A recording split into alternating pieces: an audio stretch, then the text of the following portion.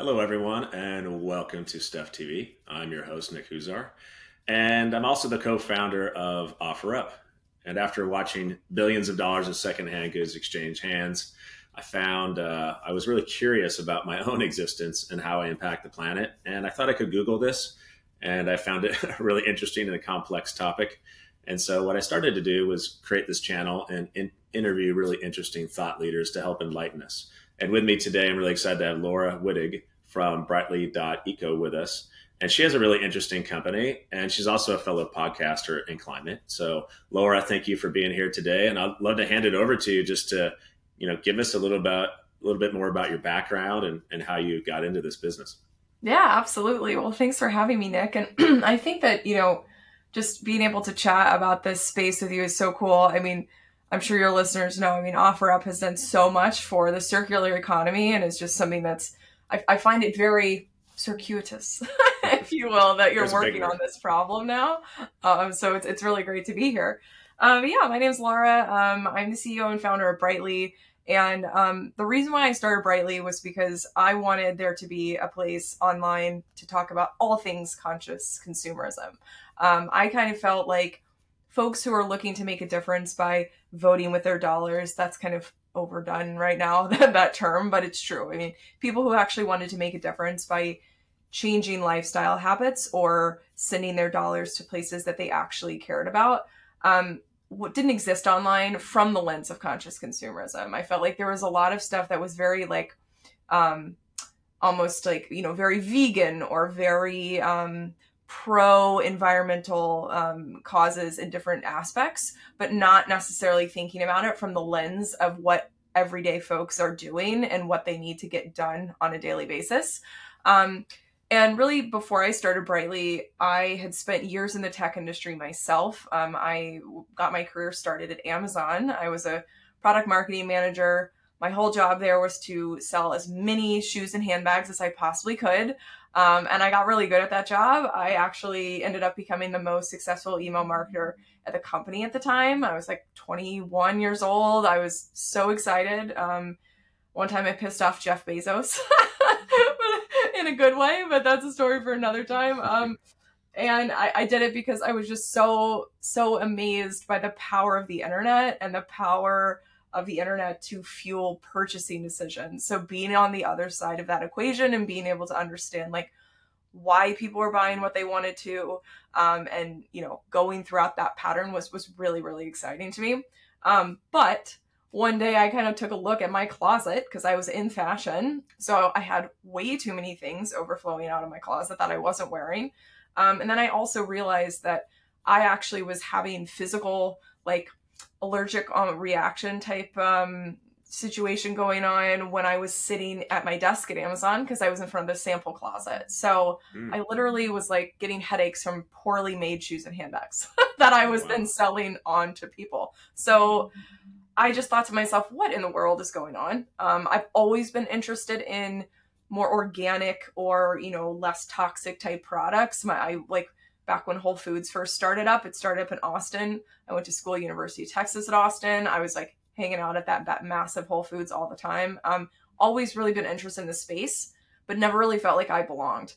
And so that's really what drove me to start Brightly, and really start the podcast that really founded the company, which is called Good Together.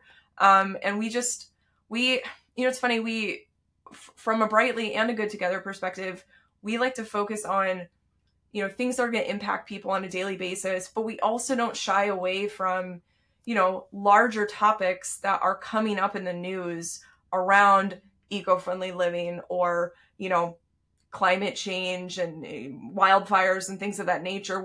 Because we understand that by doing small lifestyle changes every single day, you actually can make a huge difference. And so all of these things have a butterfly effect, if you will. Yeah. Well, a few things that you said I find interesting, and I've done, a number of these podcasts already, and there's kind of a trend I've been seeing. People that were working in e-commerce jumping into this, like that's me, right? Yep. Luckily, I was more secondhand, but I've seen a number of people that were in the fashion space that are now working on sustainability. It's probably because they've had a front row seat and they're looking at the scale of this challenge. And so I think that's intriguing. And it sounds like that's kind of a similar journey you had, being at Amazon. Absolutely. Well, I mean, the whole system of like fast fashion and just actually fashion in general is so broken. I mean, really, I'd argue physical product production is so broken, right? Like Yeah. companies have to guess what people want 6 months ahead of time. It's the whole thing is so broken. So when I hear about people making steps to, galvanize the pre-order system, or, cutting back inventory, or, using circular economy type situations for fashion and just, production in general, I find it really interesting because it's, with all the technology we have today, it's amazing to me that we still operate that way, both from a planet focused perspective, but then also it saved people money. It saved companies money if they figure it out. Yeah. Well, I do think, get into the future maybe in a few minutes, but I think there's a lot of interesting trends and systems and infrastructure that have just been around for decades. And now with data and time, I think people are now waking up that, we can do things differently in a more sustainable way. And so, one of the things, that could be really interesting is just rewinding the tape to like, what was the biggest pivotal change in our history that led to this? And it really was the 50s. Absolutely. The 1950s changed a lot of things for people, and the society that we really love, like, click and things get shipped to you from all over the world, these cheap products. It's pretty dang cool. It's pretty amazing. But there's a downside to this. And I think now we can see it out the window. Like if you look last week, we had the 3 hottest days in the history of our globe ever. Yeah. And you could say, oh, well, some people, these trends are occurring. Like, this is beyond a trend. This is something that is a result of a series of things that I think humans have done to impact this sphere that we're floating around on. And, in the 50s, what happened for the first time is we got out of the cities and we moved into suburbs, and we bought bigger houses, and we had more kids, and we had more space. We filled those houses with things. Then we bought cars, right? And then credit came around. So that thing that you wanted, you didn't have to wait anymore. You just use your credit card. And then I think by the 60s, we finally had mass plastics, right? We could really store things longer too. Convenience, then, right? of like course, that's where I feel like globalization. that got really, that convenience factor is what really pushed people forward, right? It was like, I don't have time, I don't have time to deal with this. I'm just going to throw it away. And obviously plastics really kickstarted that. But I think about that a lot too today, where even the best of us, where we, the best of us, the ones that are trying the most, maybe, I don't think any of us can say that we're the best, but maybe the ones that are kept up awake at night by a lot of this, like a lot of times I don't have time or the convenience factor to bring my refillable silicone squeeze pouches with my toddler's food in them, right? Sometimes I have to use the ones that I throw away. And so I think convenience is oftentimes like the kind of dark, shadowy figure when we think about why we've gotten so addicted to plastics and like this like throwaway culture, right? But then credit, you're totally right, that the whole timeline is fascinating. Yeah, it's the layering effect, right? It wasn't any one thing. Yeah. It was all of these things, and then you had globalization, and then you have the amazing Amazons of the world, right? It's easier to get an item delivered to you from China than it is down the street now. That's Absolutely. just where we are, and we will ship 100. I think it's over like 150 billion packages a year now around the world, and it's not so much the transportation byproduct. In fact, that's a subset of the CO2 impact. But the packaging is probably one of the number one contributors to waste in that process. Yeah. And so, like I said, there's a lot of good things that came out of this, but I think it's time, and hopefully people are more educated now to just kind of wake up and say, oh, can we rethink some of these systems that we've had around for decades? Yeah, absolutely. And I think the more that we, again, take the lens of the consumer, when we think about trying to solve these massive problems such as climate change, the more people can feel empowered. Like it can feel we talk a lot about climate anxiety over at Brightly, because so many of us like get started by thinking, oh my gosh, the world is on fire. I need to just get up and take action. And then once we realize that, okay, maybe me, myself, I'm not going to be able to have the biggest impact ever, like immediately, we start to have anxiety about it. And we start to realize like, what am I going to do with myself? And so you're right. Like when we take a step back and think about things from a daily habit change perspective, I think it can be so impactful. And, making sure that we're not like losing sight of what we can control. That's what we talk a lot about that as well. Like when we think about governments and corporations and things of that nature, obviously those folks can have the biggest, most outsized impact. Like we all agree on that. Whether or not they listen to us as consumers is another thing. And when we think about, influencing public policy or, voting and all those types of things, of course, like being a good, citizen and doing your civic duty is very important to helping solve, the problem of global warming, et cetera. But when we think about corporations, we can't all just go chain ourselves to, the Chase Banks of the world because we don't like their investment into fossil fuels. We have to think about how we can get the attention of the big folks. And in my opinion, you can really think back to your purchasing behavior and telling them, look, I used to be somebody who bought a ton of Ziploc bags. And this because they all have fascinating amounts of data on us, whether or not we like that or not, they do. So that I used to buy a ton of Ziploc bags. All of a sudden I haven't bought any in 5 years, like what happened? And then they start to dig into it. And actually a lot of people don't know SC Johnson and Company, one of the biggest, consumer good conglomerates out there. They bought Stasher Bag a few years back, which most folks don't know. And when they do find that out, sometimes people get angry about it because they see that large corporation as, a bad actor. But I choose to look at it a slightly different way, thinking about like, well, maybe they were identifying a trend that they wanted to, obviously profit from, but they also wanted to start to just put their ear to the ground a little bit more and listen. And actually, they literally just released their own version of a Stasher bag by Ziploc that I saw at Target the other day, which is kind of cool. So, I mean, they're eating their own lunch, I suppose. Their own prepackaged lunch in a Ziploc. Yeah, one of the things I know you focus a lot, with Brightly is just kind of education. And I think when you think of climate, everything, it is a very complex topic. I mean, I'm spending a lot of my time on it, and it's just, you have 8 billion people on the planet. And, they have a long history that got us here. But I know one of the things you like to focus on is just education, and like, maybe just elaborate on that. Like, what's your approach to that? How do you, do people go to your website? Do you have a newsletter? Like, how are you helping people to understand, what's what out there? And so maybe this is because I spent some time at Google for a long time, and I was actually on search. So I became like, again, obsessed with like how people were finding information online. But I always like to start with, what are people searching for? Like, what questions can we help them answer?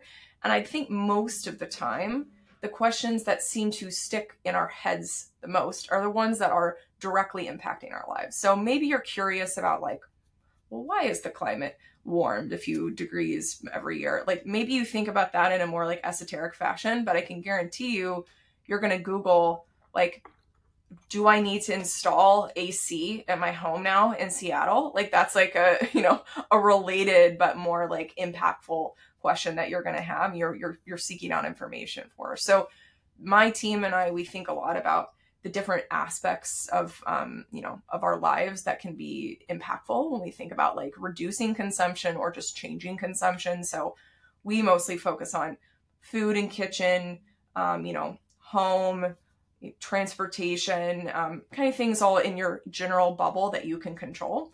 And we think a lot about these questions. So, the other day I was like going to my team, I was like, wait a second, here's a question I just had. If you throw away a compostable bag inside a plastic bag of trash, what happens? Does it like what, it's if just that trash bag, now. That's right.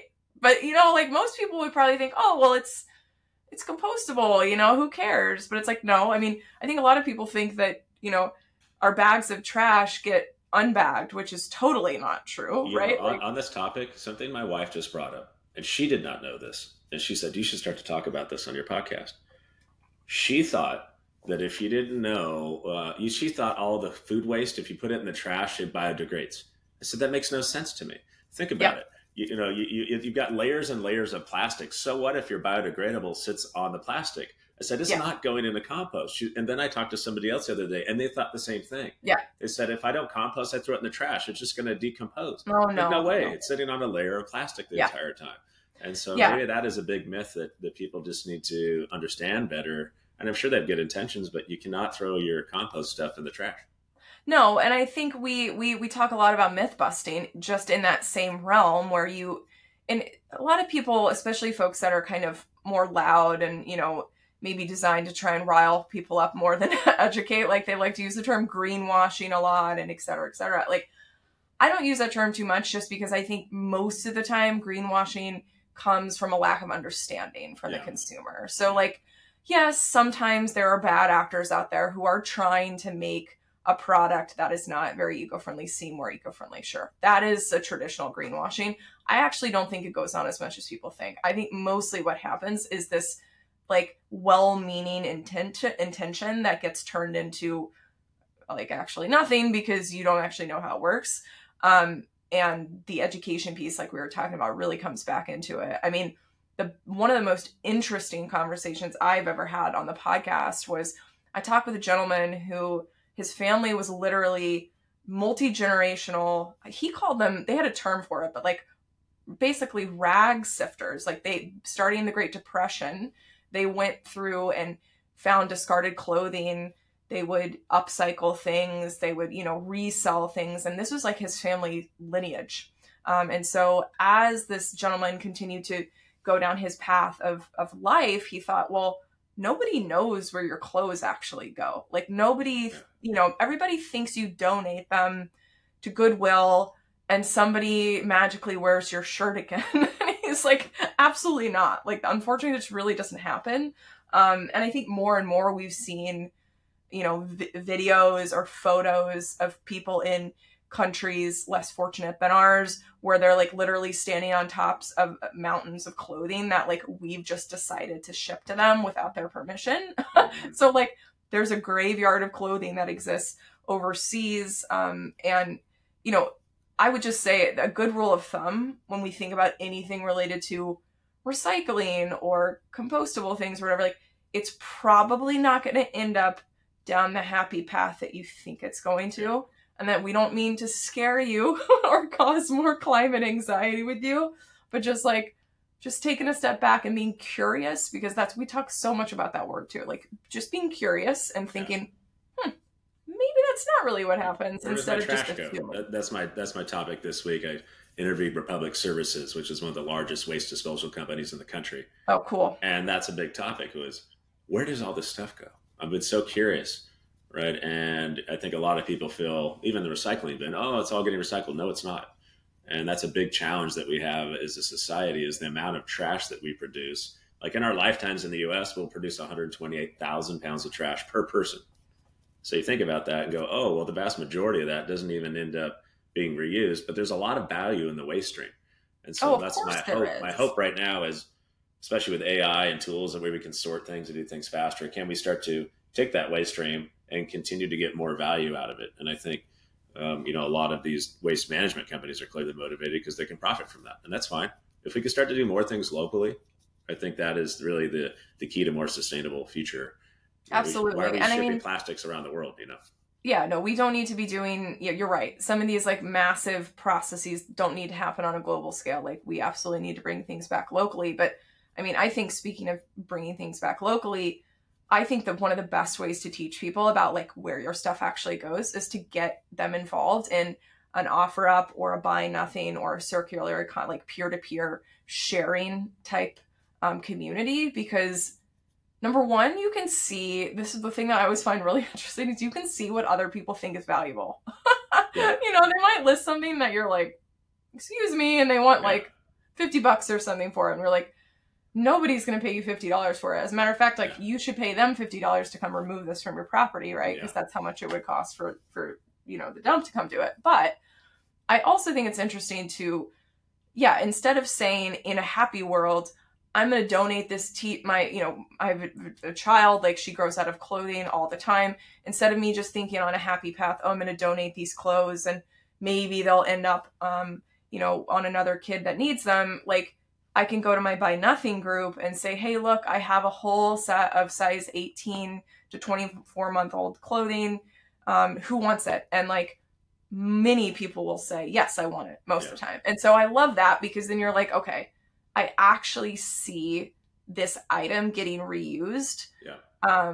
And there's also just like a fun community aspect to that as well. Like there's things that get passed around, like play sets and things. There's a play set in our, we haven't used it yet, but especially the there's little a play set stuff in our neighborhood that's like the communal one. It just keeps getting, oh, that's my old play set. You're the fifth owner now. Yeah. Yeah. Same with bikes. My kids, we bought all my kids' bikes are on OfferUp, and I swear by the time they were 8, they were on like their 3rd bike each. There you go. Or a lot of these things, like your kids will outgrow them so fast. I know. Why are you buying them new? It doesn't make any sense. No, we don't need any more of those. No. Well, maybe since we're talking about products, let's also talk about, on your website, you have a bunch of interesting products. And I know in the last year or so, we've been adopting more and more sustainable products, which are kind of interesting. One of the ones, especially with kids, I think is interesting is these little reusable rags. Yep. How many towels do you go through? Once we started having kids, I'm like, man, I should have invested in Brawny or all these, these big companies that owned all this, because you go through so much paper towels. So many. And actually one of those replaces 17 rolls of paper towels, which is so cool. And I love these because they just wipe the counters. We still have paper towels, but now we use them way less because we use this for some of the basic stuff. And I think you have these on your website and stuff like this. Absolutely. No, we love those types of products. And so Brightly does 2 things when it comes to products. First of all, we understand that, like, yes, when we talk about being a conscious consumer, we have to talk about products. Like, unfortunately, like, some people are like, that seems so counterintuitive. You're talking about like getting people to reduce consumption, etc. And of course, we want people to reduce things, but sometimes in order to reduce things, you do need to have an alternative.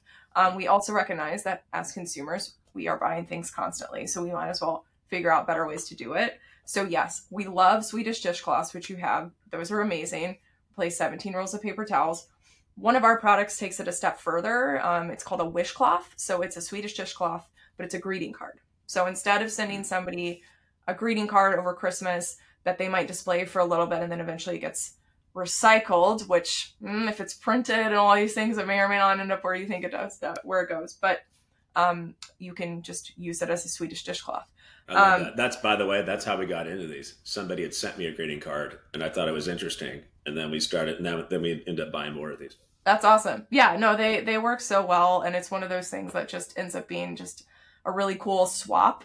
And then I brought a few things. So we also, in addition to having the Swedish dishcloth, which I think is really good for like wet messes and like you wet them and you kind of wipe things down. We actually do this thing where we also they're called paperless towels. So it's just like old school. Think about what your grandma did. We always say your grandma was probably way more sustainable than you were.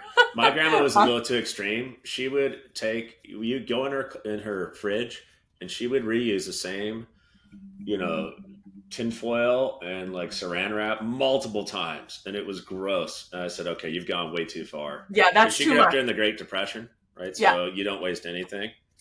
But yeah, that's so true. It's so true. There was food in her fridge from like when I was born. It was you're gross. Like, yeah, but you're right. I mean, I think that mentality bred a lot of invention and also just a love for not wanting to waste things. And so, yes, like these are literally what they would have as a handkerchief back in the day. I mean, it's a cotton flannel square. We sell a set of these, and these I use to wipe up stuff as well. So like Swedish dishcloth sometimes doesn't work for like a runny nose. So I just grab one of those. And then we have these like washable paper bins that they go in. So I just write like clean or dirty on them. And then there we go. So we have a little system in our house, and everyone, like my mom, like people that are not from the Great Depression era, right? Like more boomers, like they are the, ones that grew up in this convenience cycle. Yeah. And so my mom was kind of like, really? Like, this seems kind of gross. Like, don't you want to just throw things away when you're done? And she like came over to visit for a few weeks and was like, oh, I need a set like this. Like, it's just easy. When they're dirty, you throw them in the wash. Like, ooh. It's not that bad. But back to convenience. The other things back to the wash. I like these dryer balls. So we use these, so we don't use any of those. And they're just like right next to the dryer. We throw them in. We don't use any of the old sheets anymore. And these sheets, fabric softener. Yeah, you don't need it. We had a guest on the podcast. His name is escaping me, but we'll include in the show notes when we go back and do the research on this one. He had a TikTok video go viral because he held up 2 squares of fabric. one piece of fabric that had fabric softener on it. It had been washed multiple times with fabric softener. The other one never had. And the one fabric softener immediately lit up in flames because fabric softener is extremely flammable. And that went viral on TikTok because obviously that's very shocking and most people like don't understand this. And again, Brightly certainly is not in the business of trying to shock people into being sustainable. But I think it's important for people to understand that, like, yes, of course, there's going to be other concerns when you go into utilizing these types of additives into your home. But there's, in addition to wanting to maybe avoid that type of stuff, you also, even if you never saw that video and you didn't care, you could still use dryer balls as a way to, fluff your clothing up and not need to spend money on dryer sheets. Yeah. Going back to I think it's back to sustainability. Is it convenient or is it more expensive, right? If you could do it for the same or cheaper, I was promoting these guys. And by the way, they don't pay me to do this. I just think it's a cool product. So my wife got into this company, Drops. You guys have we love Drops. This? Yeah. I love this company. Yeah. Because it comes in a cardboard box and instead of the big, gigantic Tide box, you just got this little box and inside, instead of filling all that soap in there, you just have these teeny pods, these teeny little things. And so it's just, so now we are hooked on these and we're just going to keep doing that instead of all that plastic waste and the amount of chemicals. Like this is such a small amount of chemical that it cleans just fine. Yeah, exactly. No. And most of the time that's the other thing too. Like when we evaluate products, whether we're selling them on Brightly or we're recommending them for purchase elsewhere, we think a lot about what the actual impact is to the planet, whether or not it works, because I think that's a huge, like you just mentioned, hey, it works just as well. We've all tried the more eco-friendly alternative that didn't work. And we're just like, oh, screw it. And we go back to using whatever we were using. Yeah. And there's only so many of those interactions a person can take, especially if they're like new to the space, before they're just like, this is a bunch of baloney. It doesn't matter. So we think a lot about like whether or not it actually works. And then price, because, look, we're in a situation right now where many Americans are unemployed. Everybody's got, finances on the mind. And, in many cases, sometimes these things seem like they're very expensive compared to a roll of paper towels, but over time they save you a ton of money. You were talking about your grandma reusing saran wrap and things. We have these things called reusable bowl covers that we sell at Brightly. And I'm obsessed with them because I'm just going to unfold them. They are literally, we have them reversible, which is kind of fun, but it's literally just this, this is made out of recycled plastic water bottles, which is cool. This polyester material, but all you do is you take the circular situation, put it on top of a bowl, and then you pull the drawstring cover. We have the wax ones. Have you seen those? You just pull them over. Yes. Yep. So there's so many different versions of it, but they work so well. I mean, the only downside I think to any of this stuff is you have to be pretty organized because you might forget what's under there because you can't see it. Well, and also back to your point, you look at the cost and you're like, oh, wow, that thing is so much more expensive than the saran wrap. But then you have to look at the useful life of it. And then you realize like, oh, wait a minute, like this, we've had this thing for, I don't know, a year. Yeah. It's still going. And so I think that's the thing just to be conscious of. Yes, you're paying more up front, but you're going to reuse, you're going to have it much longer. Two, you're going to actually make more of an impact. Yep. Yeah. And I mean, my thing with saran wrap is I always think about with any single use plastic, I always I'm a bleeding heart. I love animals. I love nature. I just think about those like sad videos of seeing animals in nature that are like wrapped up in plastic or they have a straw up their nose or things like that. Like it's unfortunate because obviously nobody means for those things to end up where they do.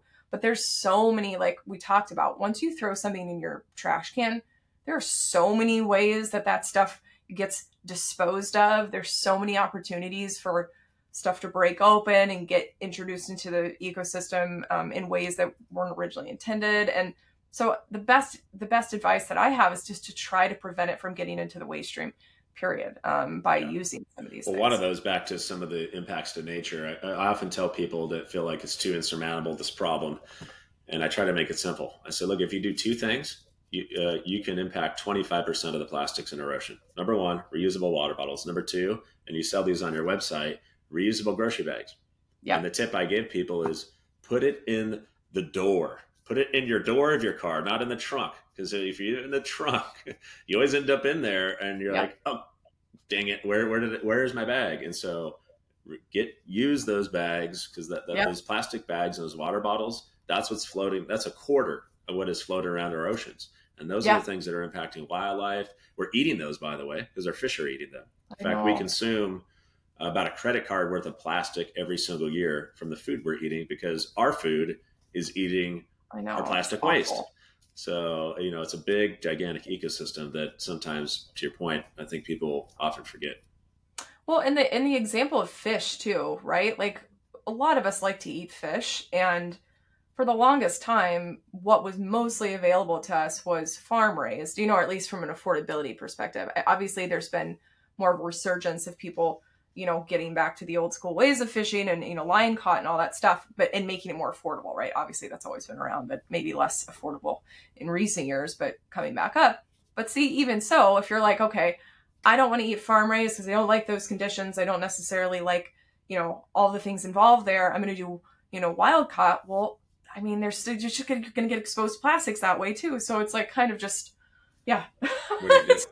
just it gets a little bit. That's where your climate anxiety starts to kick in, right? Yeah.